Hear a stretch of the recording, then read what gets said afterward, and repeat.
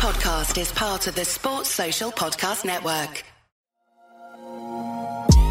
This is Whistleblowers Daily, a brand new bite-sized show going out every weekday of the football season. Each episode will give you the football headlines and some concise opinion on each. I'm Mark Smith. These are your football headlines for Wednesday the 7th of September. In news that has broken moments before recording this, Thomas Tuchel has been sacked as manager of Chelsea. The sacking follows a disappointing result in their opening Champions League group game away at Dinamo Zagreb last night. A 1-0 loss was accompanied by a particularly poor performance, with evidence that new signings are struggling to settle in quickly. Tuchel won the Champions League with Chelsea in his first season at the club. Celtic put in an extremely creditable performance last night against current Champions League holders Real Madrid, despite ultimately falling to a 3-0 home defeat. This was Celtic's first Champions League group game for 5 years, and they gave Madrid a real scare in a thrilling first half that saw Callum McGregor hit the post. Celtic boss Ange Postecoglou said, "Obviously disappointed with the outcome. I thought the first goal was always going to be important, and up until that point we were well in the game. If anything, we had the better chances, and you need to capitalise on them, and we didn't." Man City got their campaign off to a flyer as they won 4-0 away at Sevilla. Erling Haaland scored again, another two, to continue his record-breaking start to life at the club. He's now scored on his Champions League debut for three clubs, RB Salzburg, Borussia Dortmund and now Man City. He's also now scored 25 goals in his first 20 Champions League appearances. Phil Foden and Ruben Dias also got on the scoresheet in a convincing win for the Premier League side. In the other standout game from last night, PSG beat Juve 2-1 in Paris. And the Champions League group stage continues tonight. Liverpool travel to Napoli, Spurs host Marseille, and in the early kick-off, Glasgow Rangers head to Ajax. Those are your headlines. Okay, we're going to start with the Thomas Tuchel news. That's the only real news I think we're going to cover today. This is a big story. It has only broken very, very recently, very close to the time of recording this, so I don't have all the information, but the crucial stuff is that Tuchel's gone. The result and the performance last night was really very poor. I'm not saying he should be sacked as a result of this or as a result of quite an indifferent start to the season, but last night was very poor. His comments after the game, in fact I'll read you some comments out from after the game. Tuchel said following that 1-0 loss at Dinamo Zagreb, he said, "We are clearly not there, where we need to be and where we can be. So it's on me, it's on us, we need to find solutions." He added, "At the moment, everything is missing. There's too much to analyse and I'm a part of it. I'm angry at myself, I'm angry at our performances. I didn't see it coming. We need to be much better. We are not finished, we are not happy, but I thought we were on a good way. I am surprised by this performance." I was surprised by that performance as well, I must say. They looked out of sorts from front to back. I thought Fofana doesn't look fit. Particularly for the goal, we saw like he was running through treacle. He doesn't look anywhere near the pace at the moment. It was a good goal, no doubt, but he didn't look quite right. Going forward, Aubameyang, you can give him plenty of leeway. Look, he's come back into the league. He's had this broken jaw, a pretty harrowing sequence of events for him in the last couple of weeks. So I understand he's not going to be quite at it just yet. But there seems to be no zip, no spark to their football the way there was last season, or particularly up until the last few weeks of last season. Because this has been a rot that's set in certainly before last night and certainly probably before the last few games.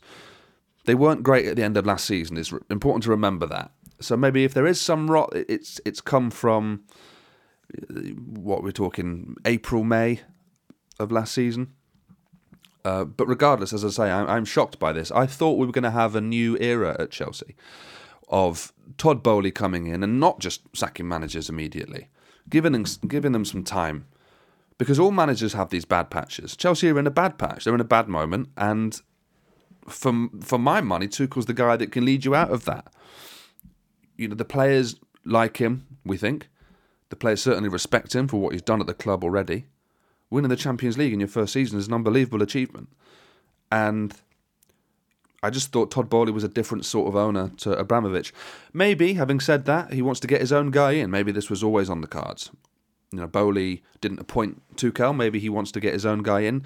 The early betting suggests that Graham Potter is early front runner for that. I think Potter would be a tremendous appointment. I do wonder how easy it would be to prize him out of Brighton midway through a season. Both from Potter's point of view, he'd want a full pre-season with these players. And from Brighton's point of view, they don't want to let him go at this point and try and get in another manager at a time in the season where Brighton are flying. Potter will get opportunities at big clubs, and it's up to him to decide when he wants to take it. If he takes it now, of course you can't blame him. But I would imagine that Pochettino's maybe a safer bet and a more realistic appointment at this point in the season. Pochettino's a wonderful manager, and I think Chelsea actually are quite a good match with him. But I think Potter would be the guy for a longer-term, sustainable club. Now, I spoke to Gary Hayes from the Chelsea podcast before recording this, but he literally said he doesn't know what to say. He would normally leave us a voice note and do some analysis from his point of view as a Chelsea fan and podcaster, but he just doesn't know. He said, I don't know what to say right now, completely shocked. And I think that's where a lot of fans are at the moment with this. I think it is a surprise. But there we are. Maybe Chelsea haven't changed that much. As this news comes out in dribs and drabs, I'll be able to give you some more information. I'm sure tomorrow we'll have more on it. But for the time being, that's all I can really say on the matter. Check out the Chelsea podcast this week, of course, on this network. Watch this space. In other news, Celtic last night were excellent, I thought, for about 65 minutes of that game against Real Madrid. It all seems to sort of pale into insignificance, though, compared to the Tuchel news. I feel like that's a bit of a bombshell today. But Celtic were very, very good, and you saw how impressed the home fans were with their reaction at full time.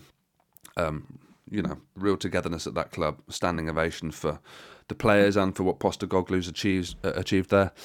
And the final piece of news there, of course, that Man City won last night, although that doesn't really seem to be newsworthy. They're a phenomenal football side, and they've gone away to a very good La Liga side in Sevilla and just completely dominated them.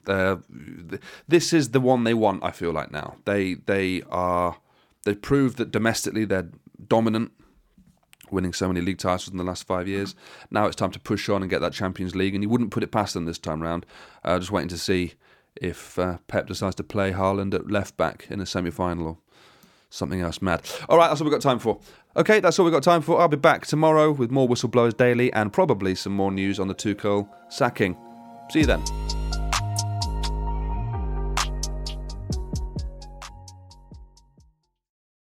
Sports Social Podcast Network.